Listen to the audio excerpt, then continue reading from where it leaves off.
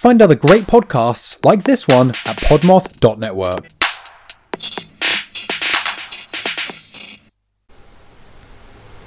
Today we bask in the light of mustachioed greatness. So yeah, y'all know of the English octa, Malcolm McDowell, right? He's got those naturally grumpy looking brows, giant eyeballs, and maybe one of the most sturdy noses of his time. Sturdy is a friendly word. Even when he's playing a good guy, you're sort of waiting for him to become the bad guy for some reason. Anyway, he's in this movie called Time After Time from 1979. The movie title that inspired the same titled song by no other than Cyndi Lauper. Would you care for more useless fucking bullshit information? No? Okay, fuck it. On with the show. So let's become one of the best mates with one of the most notorious serial killers of all time, show him an invention that would allow him to kill women throughout the rest of time, and then run 10 blocks to the nearest payphone because now he's going to kill your super tall pretty girlfriend and it's 1970 whatever and cell phones won't be invented for another 20 plus fucking years. What the frick? Well, at least you get cardio and it's only 10 fucking cents, so who gives a shit? Anywho, play that shit theme song. It's the Mustachio Podcast, we're ready for the show. We'll watch moves, we'll make some jokes, and then we'll all go home. Navigating the legendary hairy upper lips, it's the Mustachio Podcast.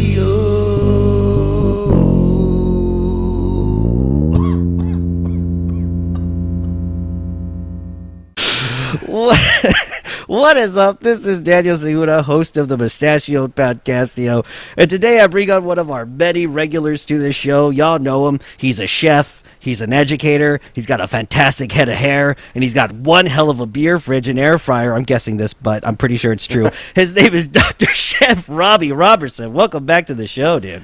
Thank you for having me on, Daniel. It's always a pleasure. Oh, man, dude. It's been a while. It's been a little bit. What was the last thing we covered? Was it Slapshot? It was Slapshot. Yeah, that was the last one. As soon as you said it, I was like, yeah, that's the one. That was a good movie, dude. Yeah. This movie... This was a movie.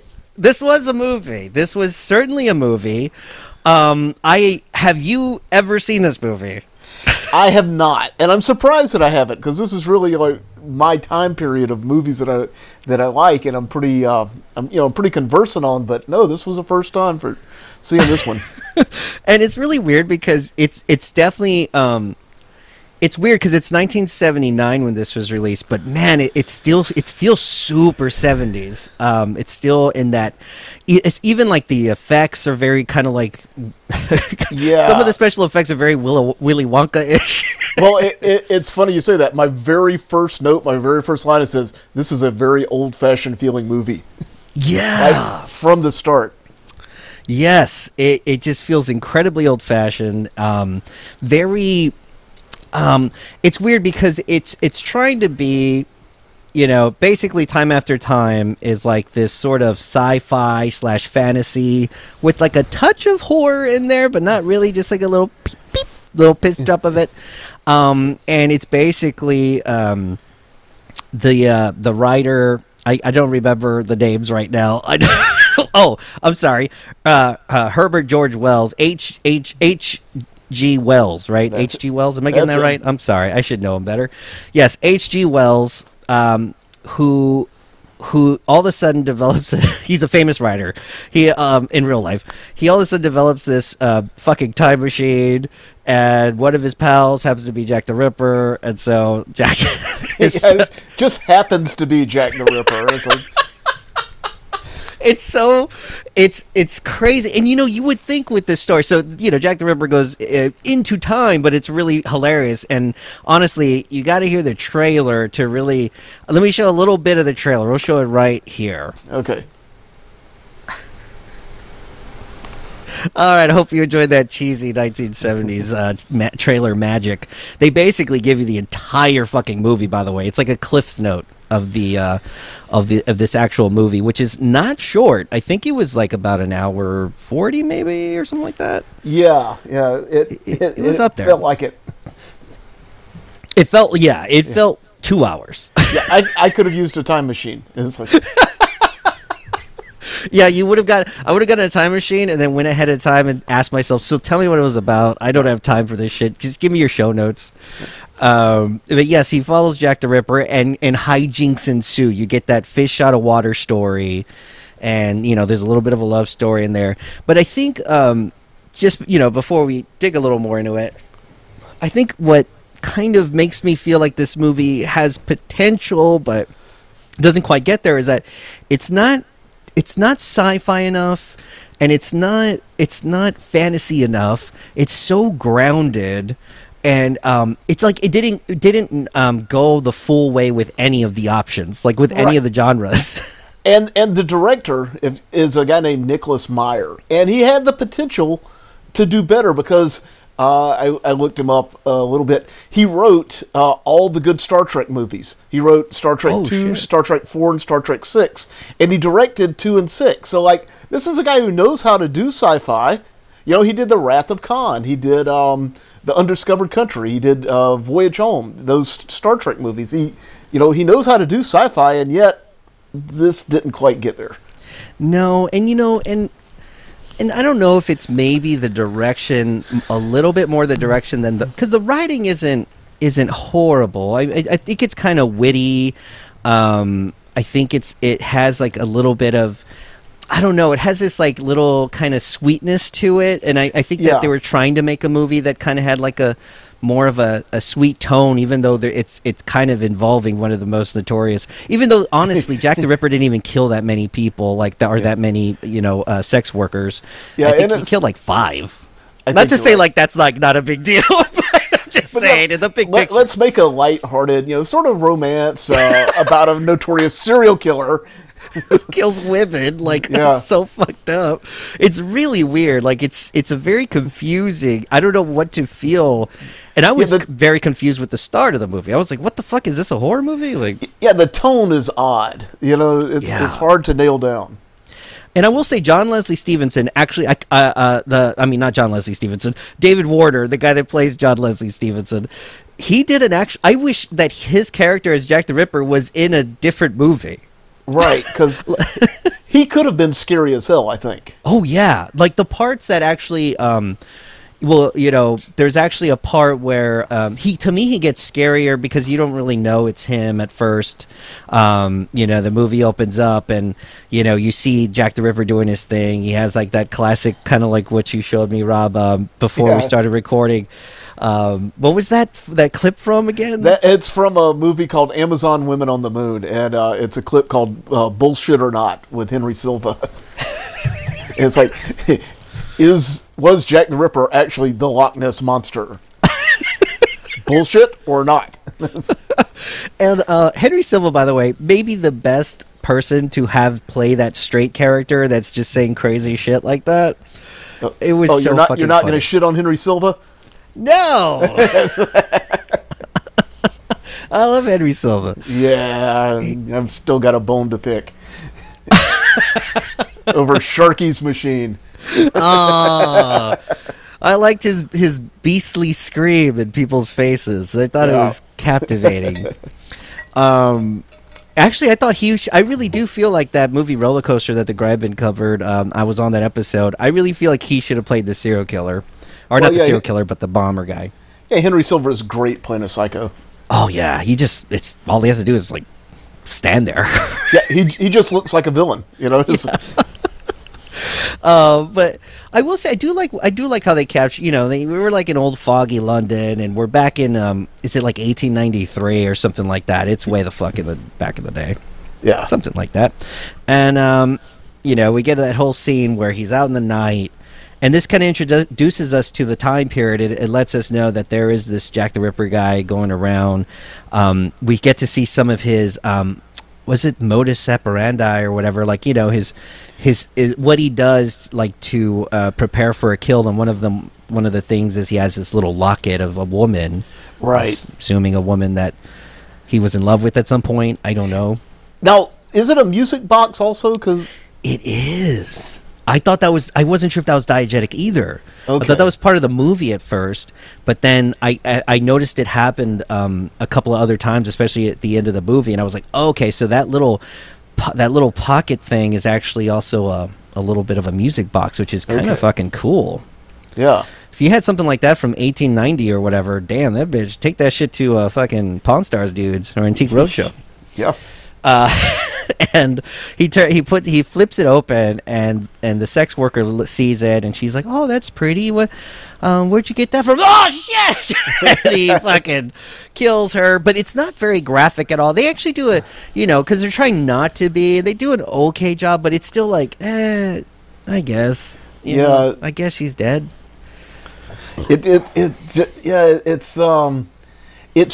They don't show you anything, but they also haven't like given you enough about the character. I mean, if you don't know who Jack the Ripper is, you know what's going on. Yes, but there's not a lot in the movie that's happening.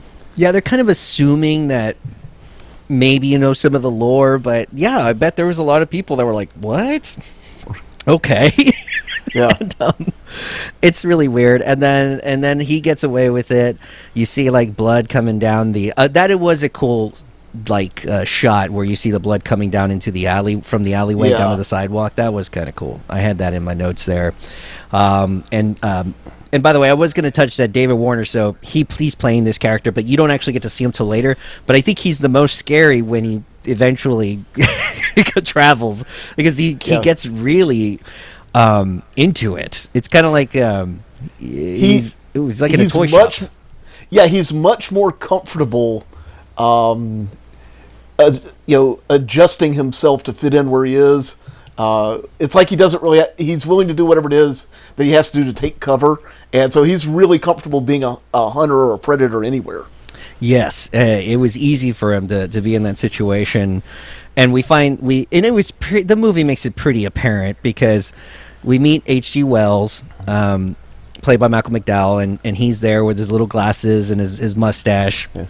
Which is the mustache we're recognizing today, and it's not a bad mustache. He didn't wear it often, but when he did wear a mustache, it was pretty good.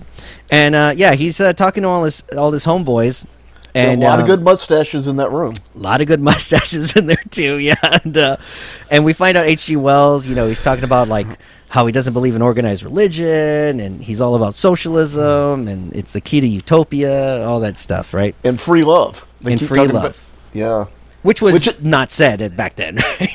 Well, I actually did, when that kept coming up, it's like I did a little research, and actually he really was a proponent of, how to put it, he had kids with a lot of different women. He carried on affairs with a lot of famous women, including Margaret Sanger, the woman who got the birth control pill legalized in the United States. He had an affair with her. Yeah, he was really down with that. Damn. H.G. Wells, he knows how to get in that. Yeah. I'm just gonna cut all that. I don't know. I didn't. I had a punchline and then it disappeared.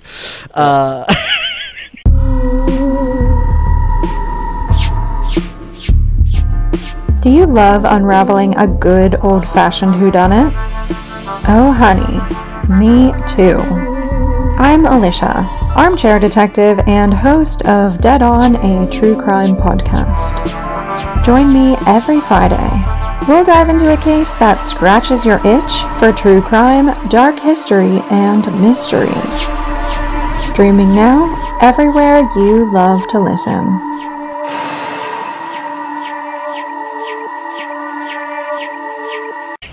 Anyway, so, and all his friends aren't really agreeing with him, but he's a genius, and so they stake around. They're all like rich dudes, I guess, and so they're all hanging out. But then we see this guy. Is this what you mean by rich whites?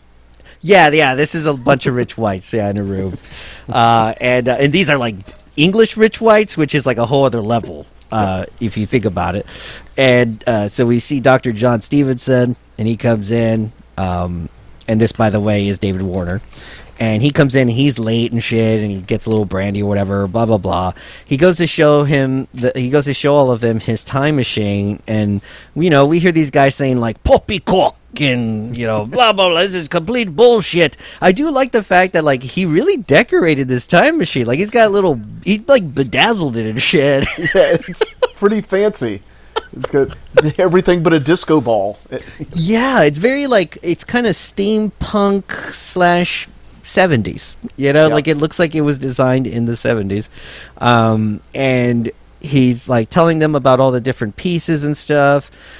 This gets a little weird, but he just mentions that the cruising speed is 2 years per minute, and you can go into the past or future. The person will be in a conscious but vaporized state, which is really made me think of Willy Wonka. That's some like Willy Wonka vision or whatever. Yeah. And we find out about this like vaporizing equalizer that's really important about it. And without it, the passenger travels through time without the machine. And without the machine, there's no turning back. So like you're literally just stuck.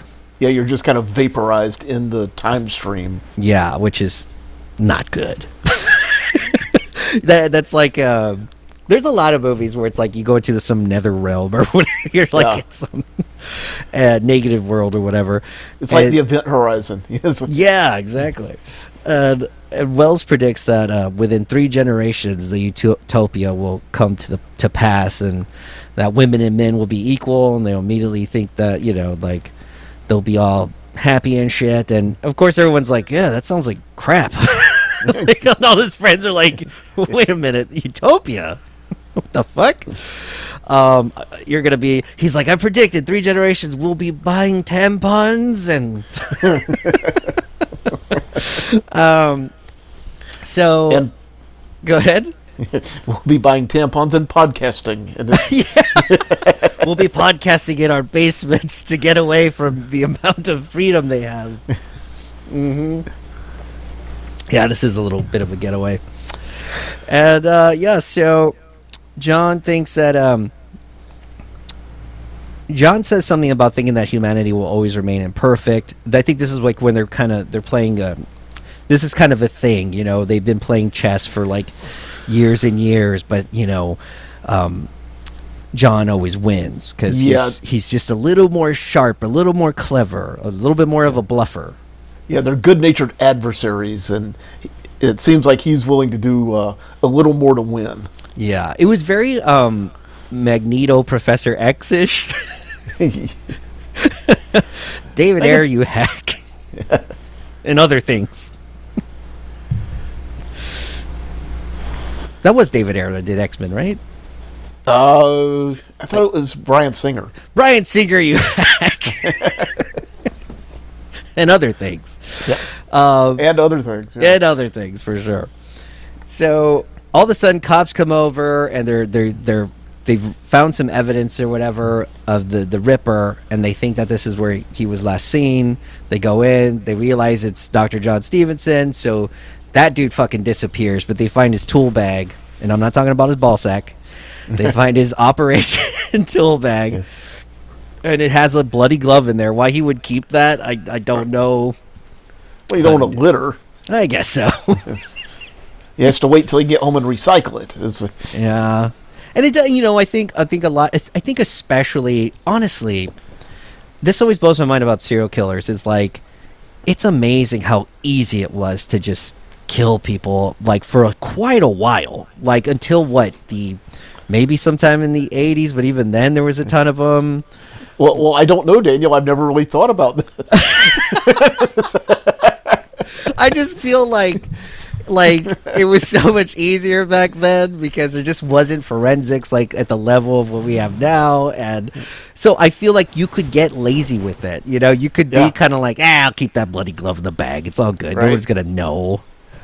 You could never tell whose blood that is. Yeah, exactly. It's just a bloody glove. It could be mine. It could have been, checking a cow for, Right. And he is a doctor. He is a doctor, yeah. He could have been, I don't know why I went with veterinarianism. Like, he could be checking some person that was shot. Not a great liar. But yeah, I'm not saying that I'm bummed out I can't kill people easily now. It's just, it is kind of a bummer. So we go to the fact, well, all this is, so the Ripper's gone. And the cops are searching for him. And then what? H.G. Wells sort of like realizes, oh shit, right? Well, he goes downstairs and the time machine is gone, and then it reappears. That's right. So he realizes that the Ripper, Jack, John Lewis Stevenson, whatever you want to call him, had gotten into the time machine and he had gone somewhere and he was gone. But he didn't have this special key, and I don't know if I have that in my notes, but there's a fucking red key that's supposed to go in there, and if you don't have it with you, the time machine will just drop you off and then come back to the original spot. Right. Or some shit like that. It doesn't stay with you. So Well, that's what they say, except in the movie, the time machine is in a display. yeah, that was weird. I don't know if that had to do with the fact that I don't know. That is really fucking weird because Like yeah, the they time say machine was there. yeah, because they say something like the time machine was found like in some field or some shit. Because eventually H.G. Wells he goes in the future, and of course it's 1970 whatever, or 1978 or whatever the fuck. November 5th, 1979. It's 1979, November 5th, 1979. And it's very much 1979, and he's in a museum of his own exhibit, which is I actually kind of thought that was a really fun thing to see. Yeah. Like, could you imagine coming to your own exhibit?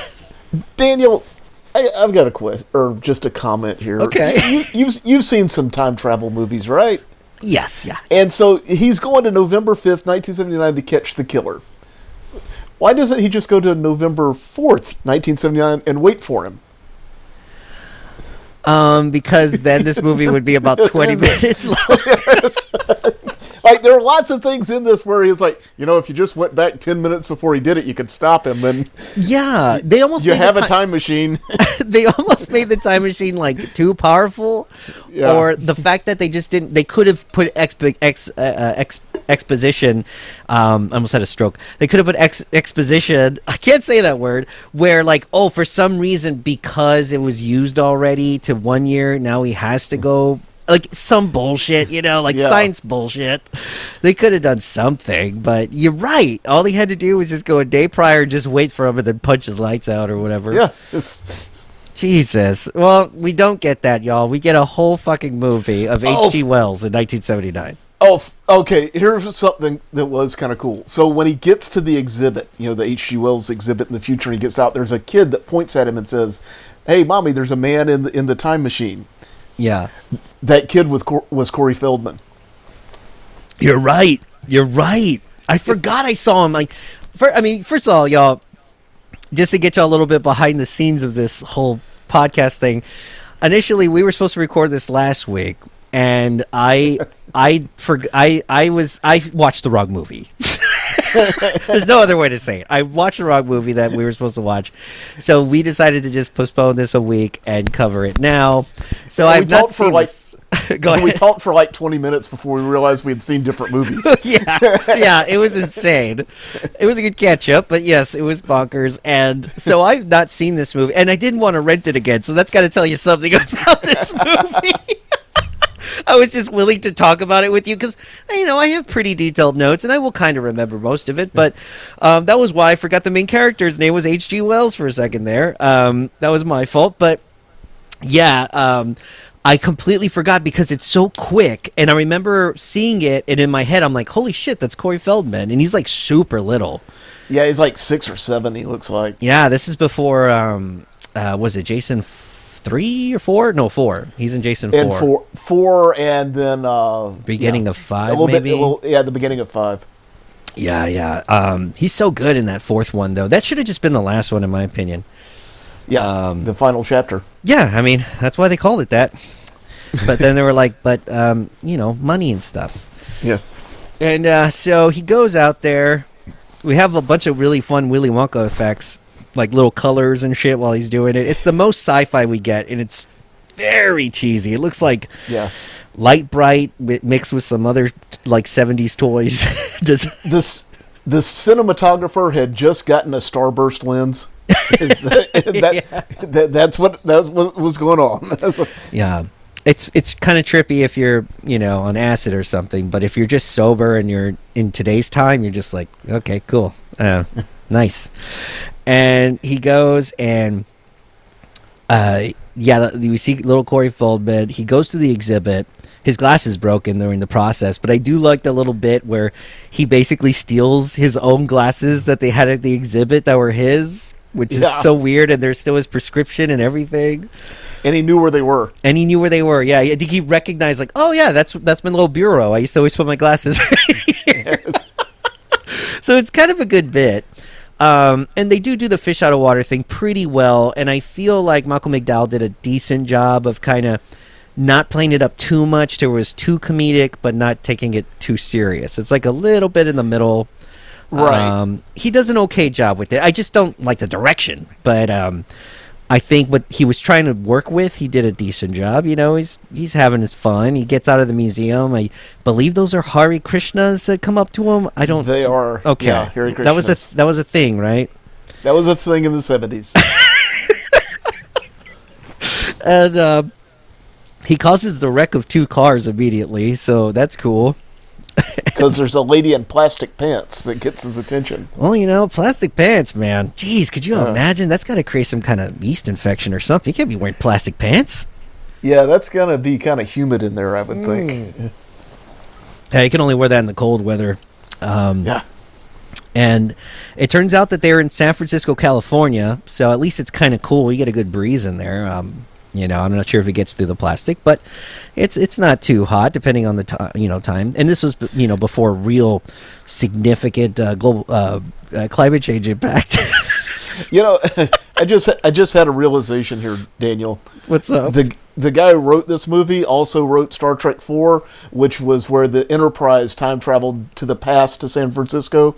I bet he recycled a lot of the same jokes and material. I might need to see that now.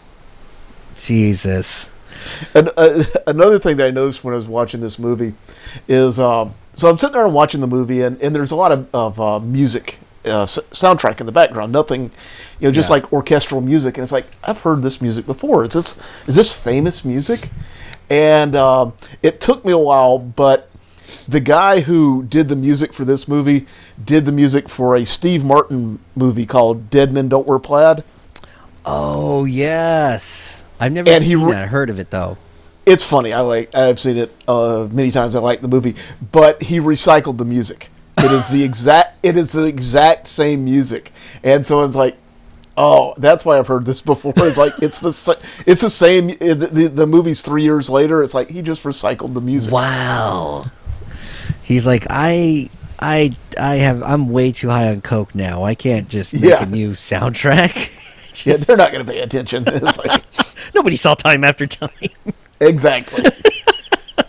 And there's this whole sequence where basically H.G. Wells realizes that, the Ripper must have had to exchange his money in order to be able to use the money here because he realizes where he's at. So he goes bank to bank to bank to bank. And eventually he ends up ordering a burger at a McDonald's. And so McDonald's definitely was a sponsor.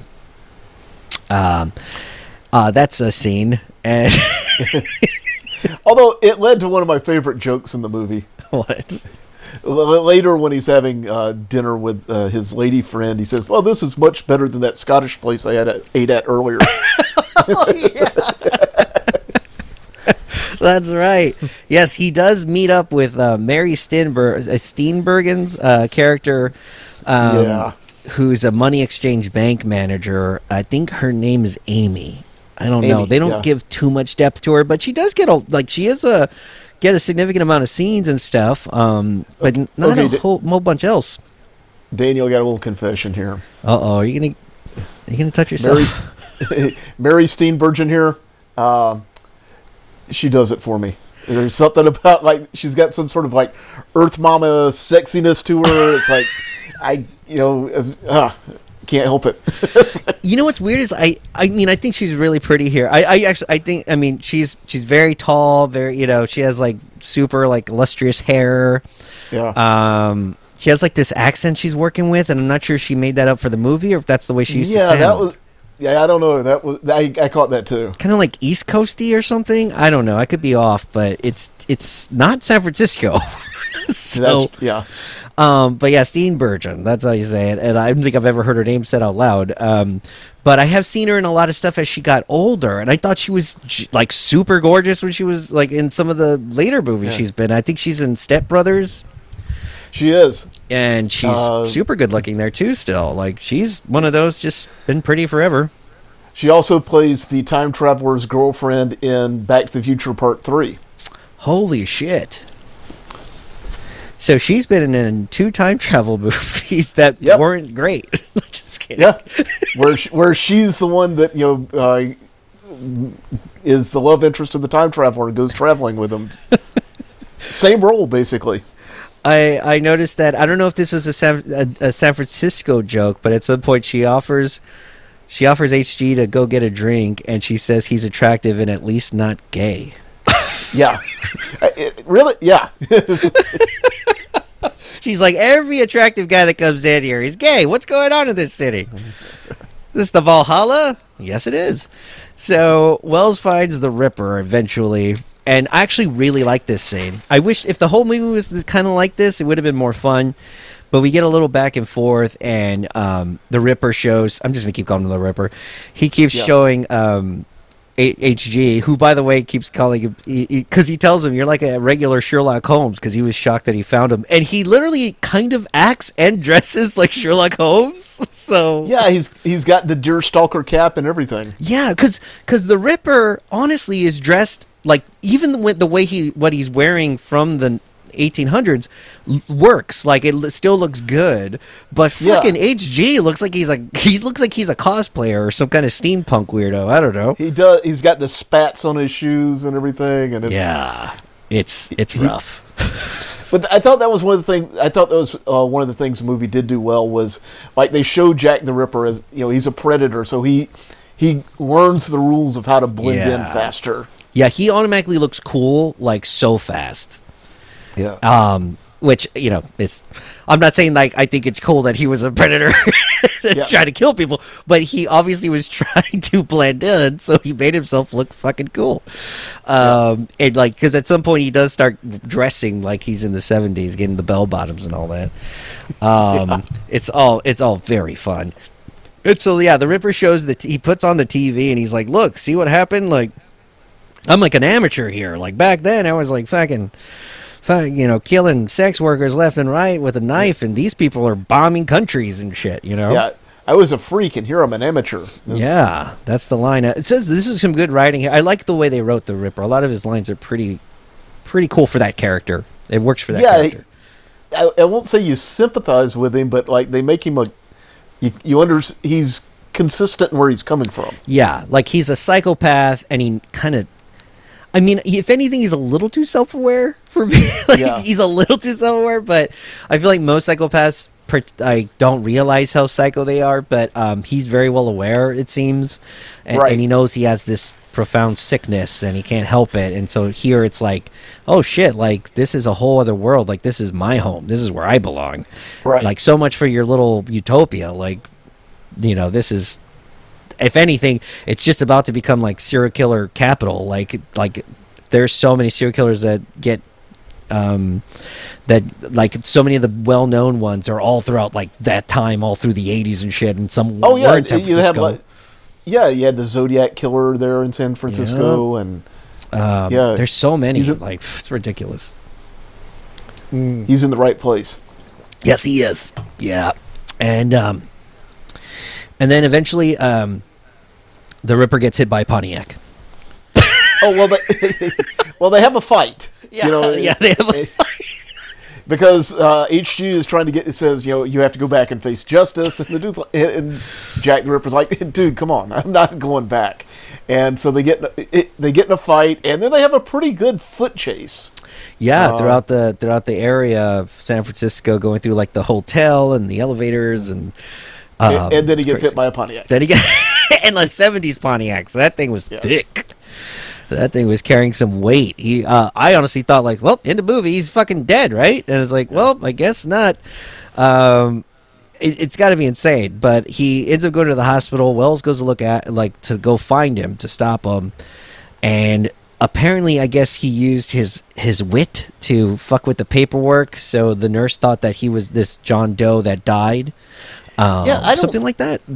That wasn't clear. Somebody died, and you thought you were supposed to think it was him, but they never really say, like, where did this John Doe come from? None of that's explained. No, it's very confusing. I'm almost like, did he just like kill somebody, throw them in the bed, and run away? Right.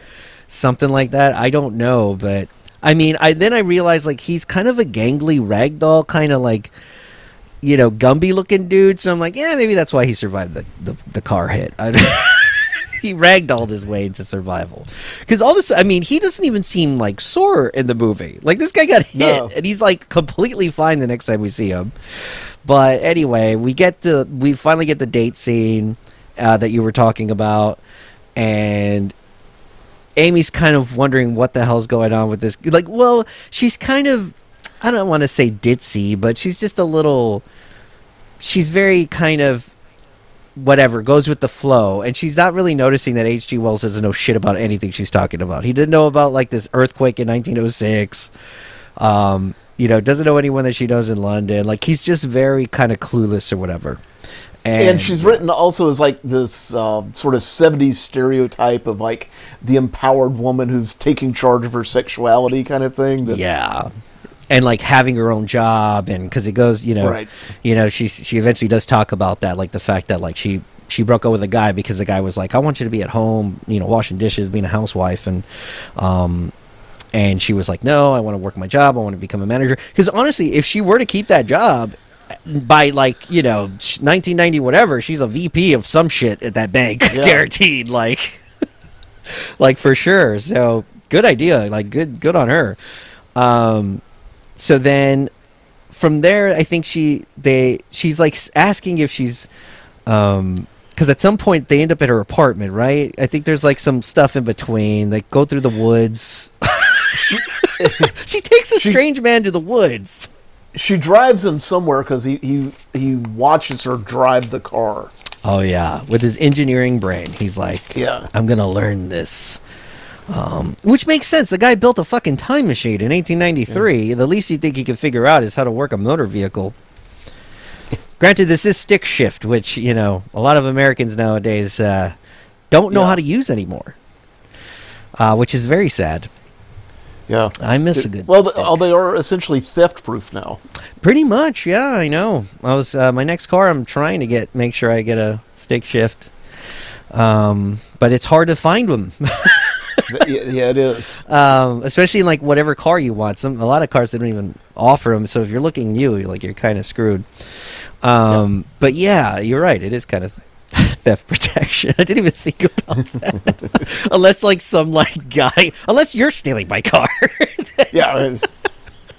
Well, that's going to happen. Yeah, at some point. Yeah, at the Grind Bin meetup, you're going to fucking break it in my Porsche and steal it. Drive it all the way to Georgia. I like the scene in the movie theater, by the way, where they're watching like a crazy, I think, war film, and HG's never seen anything this insane ever in his life, so he's on the floor, bent over. And I can't imagine. I used to work at a movie theater. I would never put my hands on that floor. Jesus Christ. Oh no. The kinds of things that it's not just candy that made that floor sticky. It's not good. There's a reason the lights are off all the time. Yes, definitely. So then we see a quick glance at a newspaper. The Ripper didn't waste any time. He's killing folks already. He killed somebody. I think he was also as a sex worker, possibly. I think, yeah. Yeah, I think so. That's what he starts off with. He starts off back to his normal way of killing, and then they go to her apartment, and he's like immediately wondering where all her books are at, which is like maybe the most pretentious way to tell someone that they're stupid. Yeah. Where are your books? She's like, because back then that's all you had, and she's like, I don't need books. I got records, I got magazines and shit. Like the television is pretty awesome. So anyway, they go a little bit back and forth. There's some jokes here and there with like, I don't know, her friend calls, and her friend apparently asks about London asks if it's full of Arabs because she wants to marry into oil. Yeah, that's the woman who worked next to her at the bank. Oh, that was her. Okay. Yeah. Yeah. And then I like the fact that what do you think about the romantic scene here where they're sitting awkwardly across from each other on the couch? Well, I will say I really liked her stereo. That was... Oh, yeah. Because they're sitting there listening to music, and that was what caught my attention. It's like, man, that's a really nice stereo. The lady of your dreams is in this scene, and you're like, damn, her stereo is something else. That tells you about how much chemistry there was in the scene. It is very, it's all written, they're trying their best, but it's really I will say this. He was really big on consent.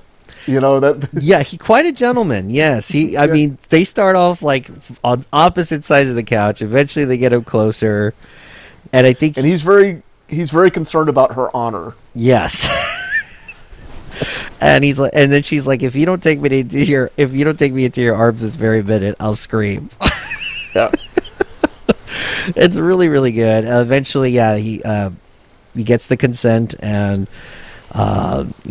they start doing their thing, I guess. Yeah. And then they wake up in the morning and they hear on the radio that the second body of a sex worker. They did the nasty and the pasty. Yes, they did.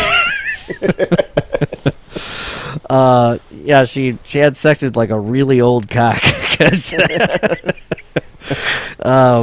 So the second sex worker has been killed and thrown in the bay, so Wells immediately realizes, like, okay, the Ripper's still alive. Because I think he was like, oh, the Ripper's dead. I'm just going to kind of hang out here and sleep with this woman before I got to go back.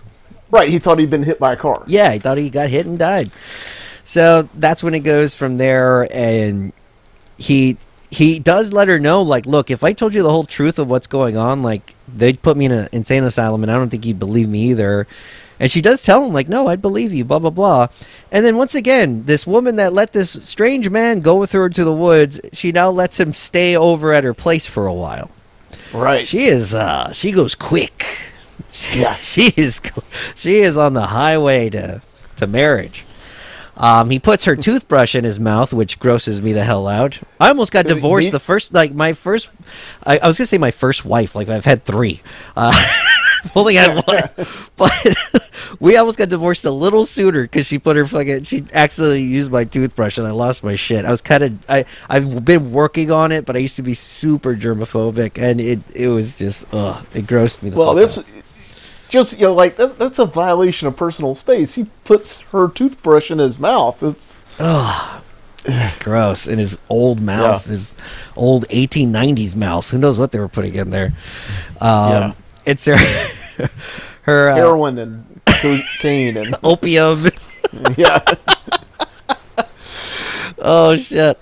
So we're back, we go back to the bank, and the Ripper comes through to exchange more money. And this was the scene I was saying where he actually seems kind of scary. Yeah. Like once he realizes, because he comes through and she's kind of like freaking out, Amy.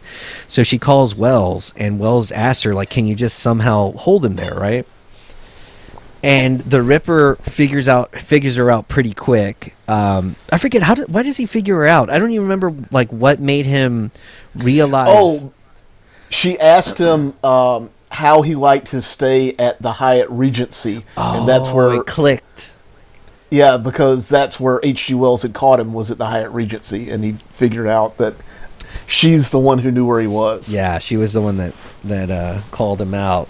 So he right away goes from being very cordial and very British, and then and then all of a sudden his face completely changes, and I really like that transition from the mask, I guess, to like the actual person that he is. Right. It was fucking cool. It's one of the cooler scenes in the movie because it's not easy to look scary in a brightly lit bank. Like, right. It's easy to be coming out of a shadow and while wearing a jean vest and a black turtleneck. Exactly.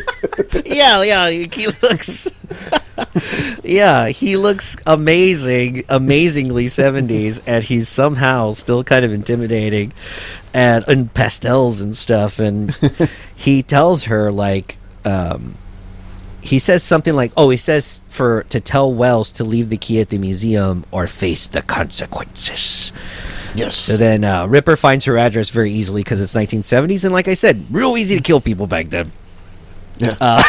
It's like, hey, do you want to know where I live and how to find me and kill me? Here you go. It's right in this book right here that's everywhere that you can find. James Cameron, you hack. Oh, man. So, man, it's ridiculous. I can't believe people just had their addresses in books. Yep. It makes no sense. Phone books, man. It's so weird. So Wells informs authorities, and I think they try to... I honestly think they try to hold in their laugh when he says he's Sherlock Holmes. They had to, because at first I was like, are they stifling their laugh? But they never really laugh or take it, like, they honestly kind of take him seriously. I'm like, he said his name was Sherlock Holmes. Right. This guy's crazy. What the fuck is wrong with you? I guess, cops in San Francisco, they've seen a lot of shit. And, yeah, you're right. Yeah, San Francisco, 1970s, going into the 80s, must have been wild. Yeah, it's probably the most normal thing they got all day. Yeah.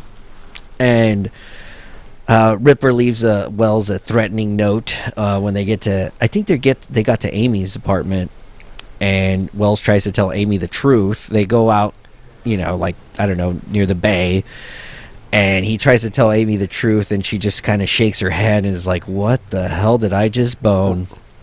Right. And which, I mean, it is kind of crazy. Could you imagine if you accidentally had sex with, like, someone that was, like, maybe they got out of the facility? I'm going to take the fifth. I'm going to plead the fifth on this.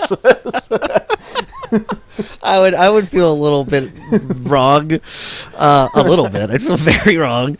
And so he tells her, like, look, why don't you come to the museum with me, and you'll see, like, that there are literally photos of him. Like, look, like, right. You'll literally see me. So we get this really dope scene with the Ripper where he busts out his watch, and he goes into a chick's apartment. And did you happen to notice who... Oh, did you notice who the chick was? Who is she? Okay, her name is Patty d'Arbanville. Holy shit. She's an actress, she's a model, but she had famous in the 60s and 70s especially.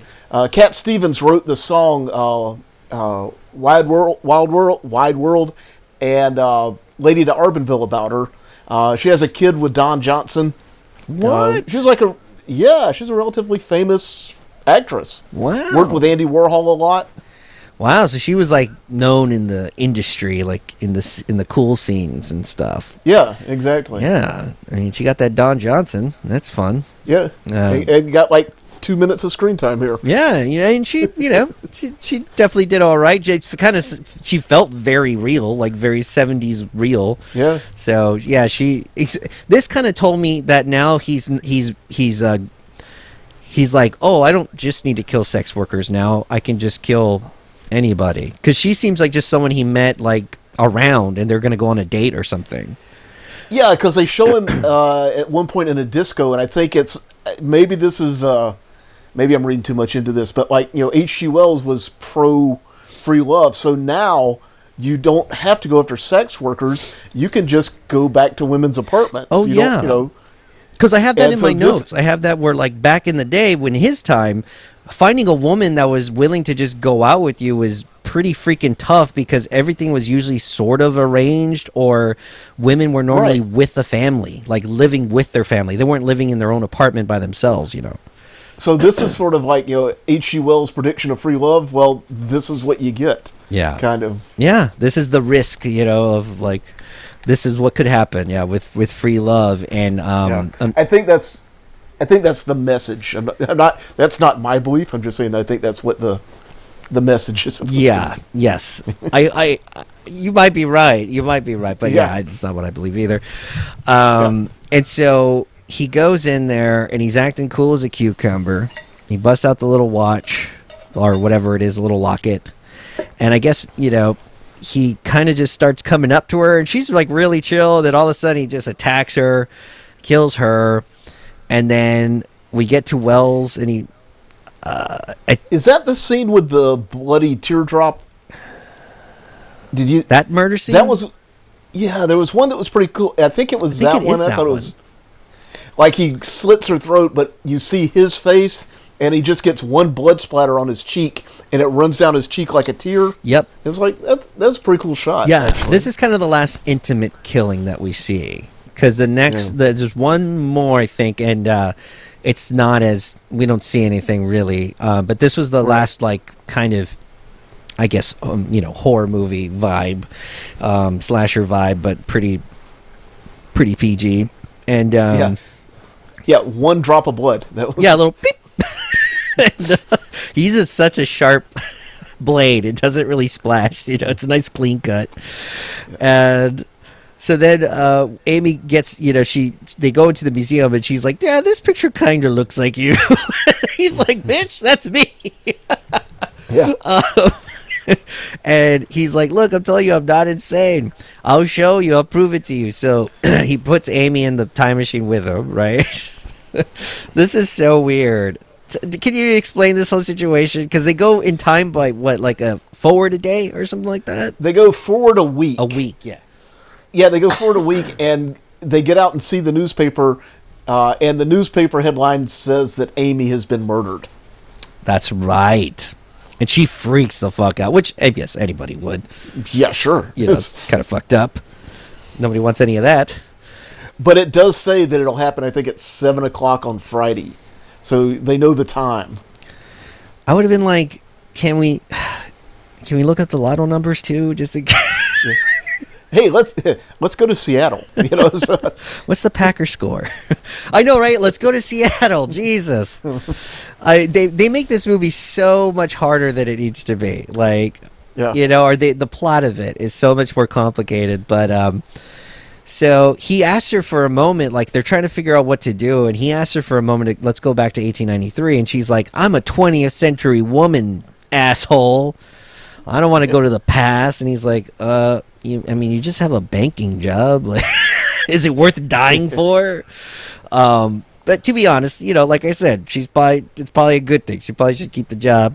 So then Wells uses one of the murder articles to predict where the Ripper will be, because in the newspaper it has, like, I guess the next killing. Right? And so that's when we get that, oh my God, man, we get to see David Warner in a fucking club in the 1970s, just like being about as groovy as he can be. Yeah, disco-rific. Yeah, discotheque. He's like, "What's up, girl?" And he sees this fine young woman in the club, and I think he kind of makes, like, I guess, the most flirtatious face a creeper can make. Yeah. It's fucking gross.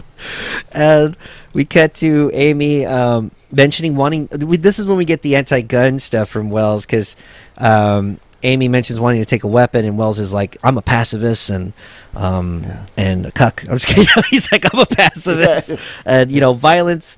I think he says something like, "The first man to raise his fist." The first man to raise a fist is the first man to run out of ideas. There you go. And so he's basically like, "No, we got to catch this guy, like the right way. We're like Batman. We don't need a gun." So on the way to the club, the tire goes flat.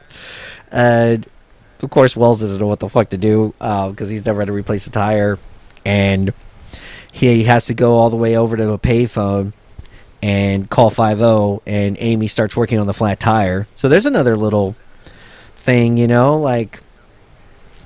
back then, like, women could work on they could replace their own fucking tires or shit. They didn't need some guy to do it. I don't need a man. Yeah, I don't need a fucking man. I'm sure dildo technology was getting big. No pun intended. And so once again, he calls himself Sherlock Holmes at some point. Because on the phone call, I think he says he's Sherlock Holmes. Right. Like, could you not think of a better name? Which is the giveaway, because since now the cops, since he calls the cops and says, "Hey, there's going to be a murder," and he says he's Sherlock Holmes, and there is a murder, the cops now suspect him. Yeah, it's crazy how he kind of screwed himself over, basically, by being a little bit too, like, I think once you involve the cops in all this and they see you seem a little bit off kilter, like a little bit odd, and then you call in for the murder, you're definitely going to look suspicious for sure. And so then the cop sees that the main the main detective guy. I don't think he's the captain, but he's like the main detective on the case, and he's the one that finds out that it was Sherlock Holmes that put in that tip for the murder, because they actually get there too late that night, and that woman that the Ripper met was already dead. They were taking her out of the water, so she was already dead. Right. And Wells tells Amy to leave to a hotel that she used to work at, so she won't be home, because that's where the Ripper's supposed to go. But then she knocks herself out with pills. He tells her go to a hotel, and she's like, "Yeah, I'll go to a hotel, but first I'm going to take these Valium and have some brandy." It's like, holy shit. I don't know if that's worth it, but it was the 70s, I guess. Yeah, I'm gonna knock the fuck out for 8 hours, and then I'll go to that hotel. Yeah. I was like, if I was, and Wells is probably like, oh, I don't know if that's bad or good. Like he doesn't know about those drugs yet, and so, right. A little opium wouldn't knock you out for 8 hours. It would just be a little solid nap. And yeah, so she gets fucked up, and they put, and then basically Wells heads out to purchase a gun. Because he's like, now I need to end this now. It's gotten to this point where he needs to be stopped. Like, he's already seen so many people die, and he's like, this is it. Like, if anything, it's justified at this point. Like, this guy needs to fucking die. So, but he's running back, and Amy's knocked out, and she's not waking up, and the cops intercept him, and he looks pretty fucking guilty. So... Yeah, he does. He's got a gun. He's claimed to be someone else. He knew about a murder before it happened. Although if the cops were smart at all, it's pretty obvious that this killer, the Ripper, doesn't use guns.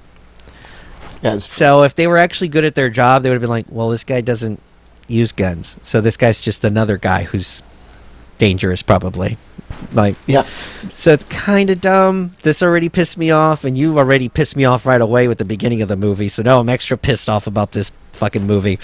But you were saying that all he had to do was just go the day before the Ripper arrived. You immediately made the rest of the movie made me angry about this. Sorry, man. It's okay, but it was funny.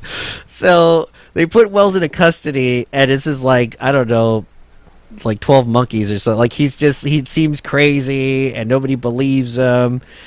And I do like how well he acts out, where you can tell he's been saying the same story over and over and over again. It's torturous. Yeah, and he offers, eventually gets to the point, it's like, if you'll just go check on her, I'll confess. Yeah, made a deal with them, basically. Yeah. And they bring in the paper, because he's trying to tell them, he even shows them the paper, and the detective's like, oh, you could have made this for $3 at a novelty shop, and I'm like, that's a pretty good price. Yeah. Damn, you can make a whole paper just for $3. You got an address for that? Because I got some jokes I want to play. You said something like it's your friend's birthday, and you said something like, Daniel fucked your mom on Saturday. And it's a picture of you and his mom. Hanging out. Big thumbs up. That'd be a good bit. So Wells eventually, he's like, okay, I killed everyone, blah, blah, blah. And that's when he makes that deal. And so the cops go in, and one of the cops almost throws up. I mean, come on, dude. But there's a severed arm in the living room. It actually looks pretty rowdy in this room. It looks like some heavy shit went on. Yeah. Not good. There's blood everywhere. Yeah. It's probably one of the quote-unquote goriest scenes. Even though there's no actions, it's just the way the room looks is really fucked up. Yeah. So then Wells starts walking around. He's all sad because basically the detective tells him, hey, my bad.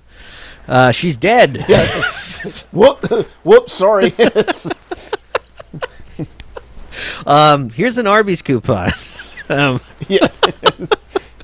And Wells is sad, and then all of a sudden he hears Amy, and he hears I think you can hear the bell, the little chime, the music box thing.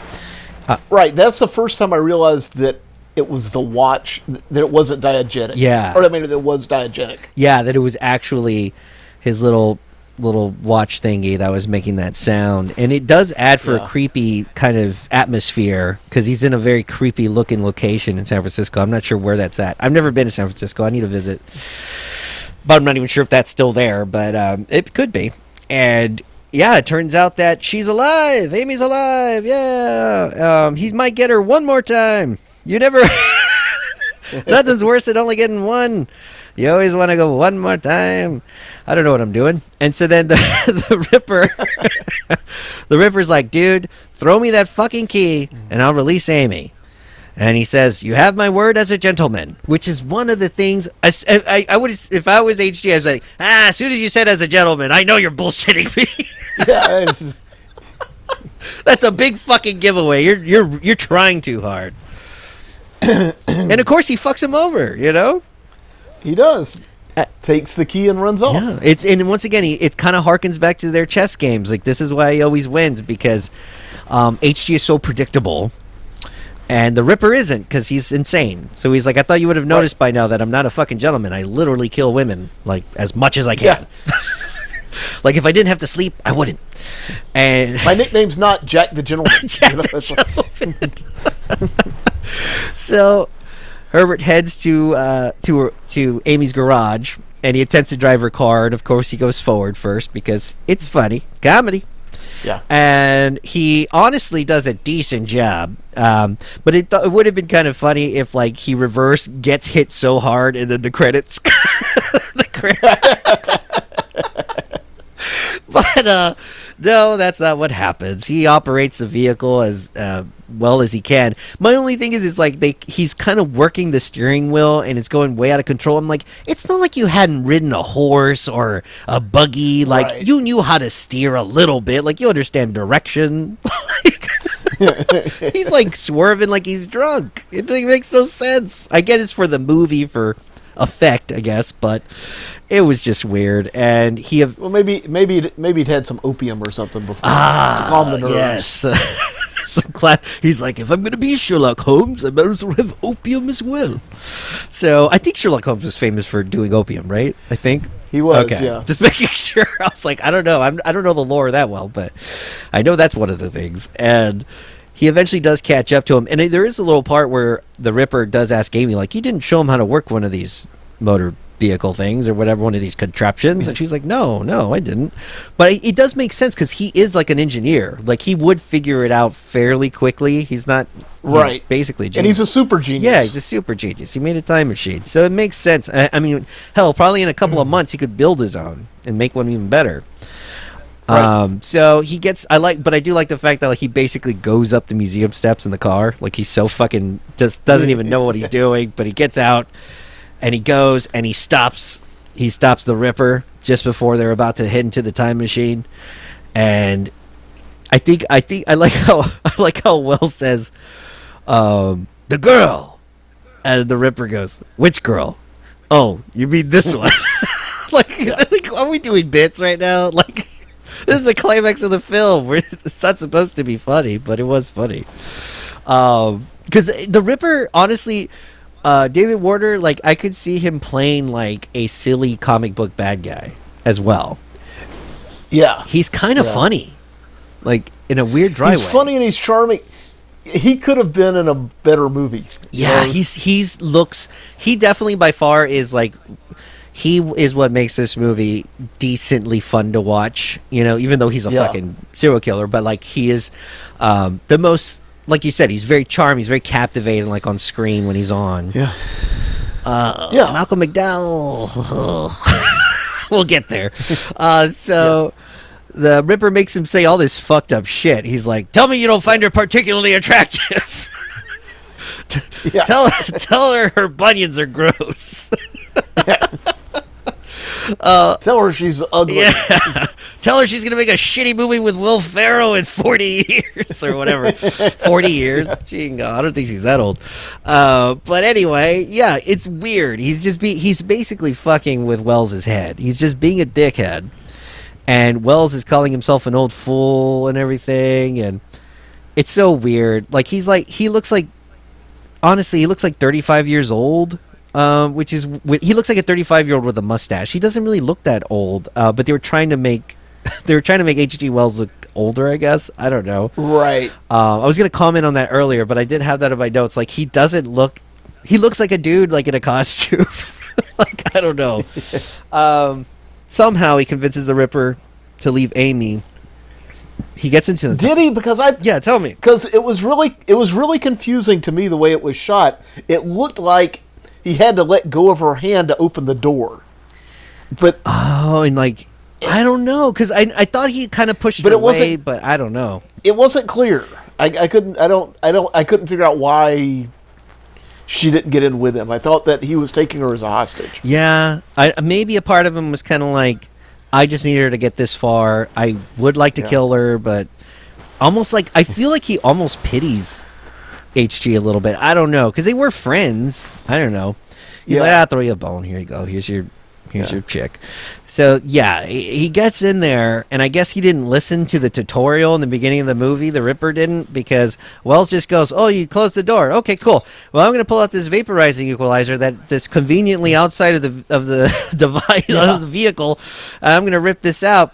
And then the Ripper says, to infinity and beyond! And he goes into the fucking negative zone, and Wells... which was kind of fun. It was kind of cool to see him like, he like freezes, and you just see like universe behind him. I don't know. it's kind of a... You're terminated, fucker. Yeah, dude. And Wells mentions he has to go back where he belongs, and some shit like it'd be, I forget. They kind of have a little bit of a back and forth, but basically, he's about to leave. And she snaps, and she's like, no, take me back to 1893. I'll go with you. I'll be like the next Susan B. Anthony or some shit. Yeah. But see, there's those things. Maybe there wasn't a Susan B. Anthony in that universe, but then there was, because she went back in time as Susan B. Anthony. Well, that's what she said, is that she changed her name to Susan B. Anthony, so I guess. Yeah. So they head back to the past, and we read... H.G. Wells married Amy Catherine Robbins, who died in 1927. As a writer, he anticipated socialism, global war, space travel, women's liberation, and the Nintendo Entertainment System. He died in 1946. Wow, that's amazing. Movie over. Yeah, so that is the movie. That is Time After Time. And as you know, I like to do a quick impression of the movies that I cover, and this is a segment I like to call Quick Impressions.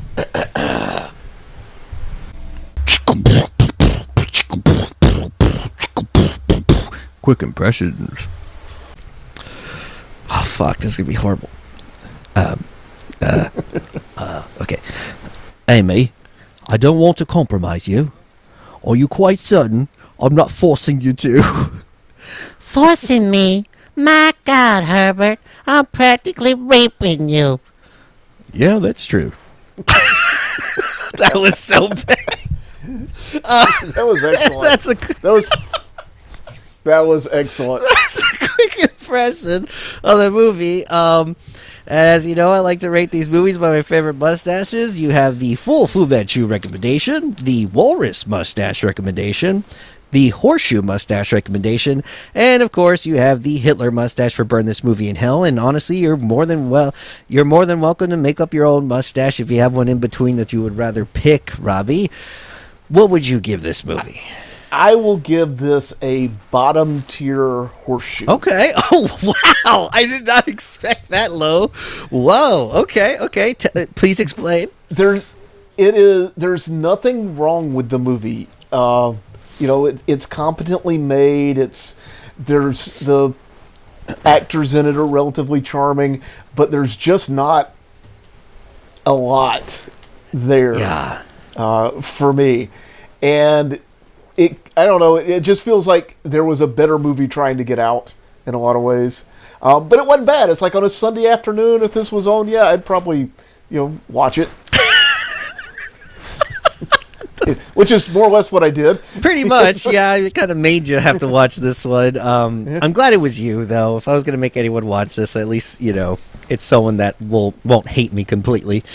Yeah. Oh, go ahead. I bring you Smokey and the Bandit and Superfly and Slapshot, and this is what you give. Yeah, me. it's the kind of friend I'm known for being. So at least I'm keeping up with my brand.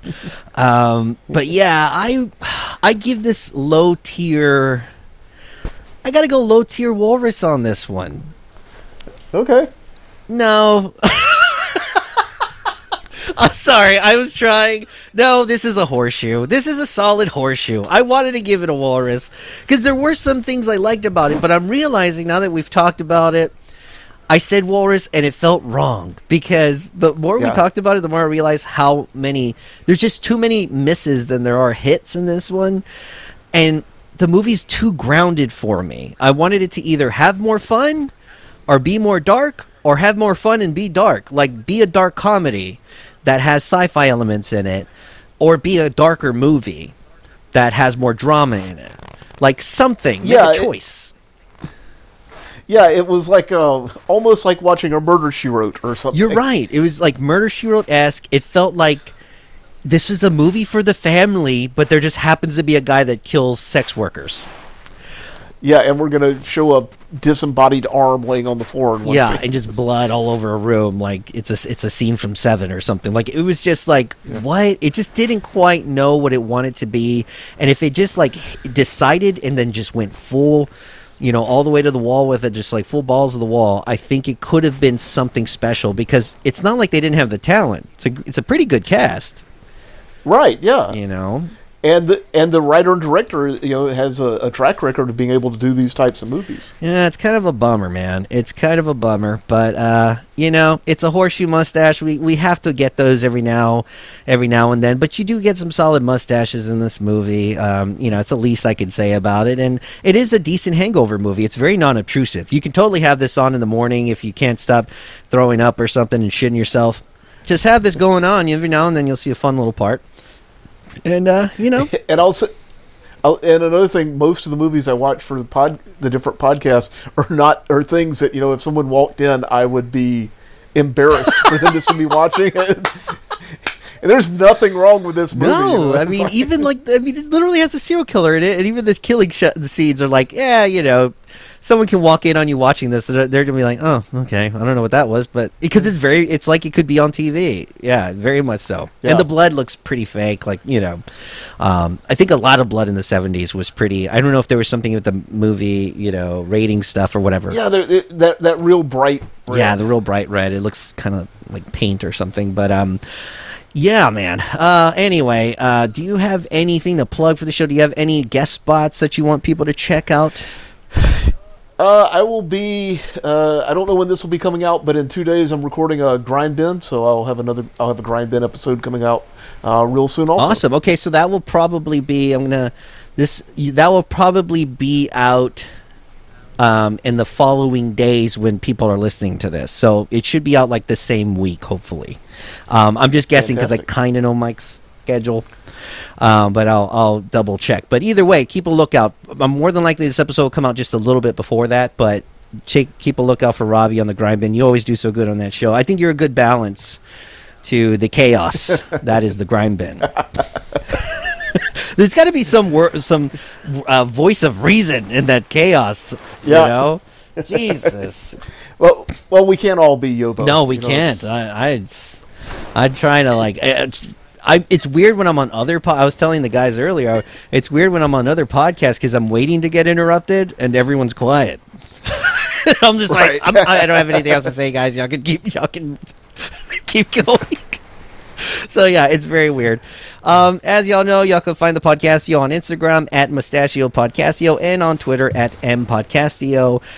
Click on the link on the little link tree there. You'll find the Discord channel and be sure to DM me if you want to guest on the show. DM me, or if you have a movie in mind, send me a message and let me know, and we will go from there. I have a long list of movies that I want to cover eventually, so we'll see how that goes. But Robbie, thank you so much for being on the show again, man. I appreciate it. Thanks for having me, Daniel. It's always a pleasure. Would you like to sing Time After Time with me? You don't want me to sing, man. You're the singer. I have other skills, but that's not one of them. If you're lost, you can look, and you will find. All right, we'll see y'all later. Bye. Bye.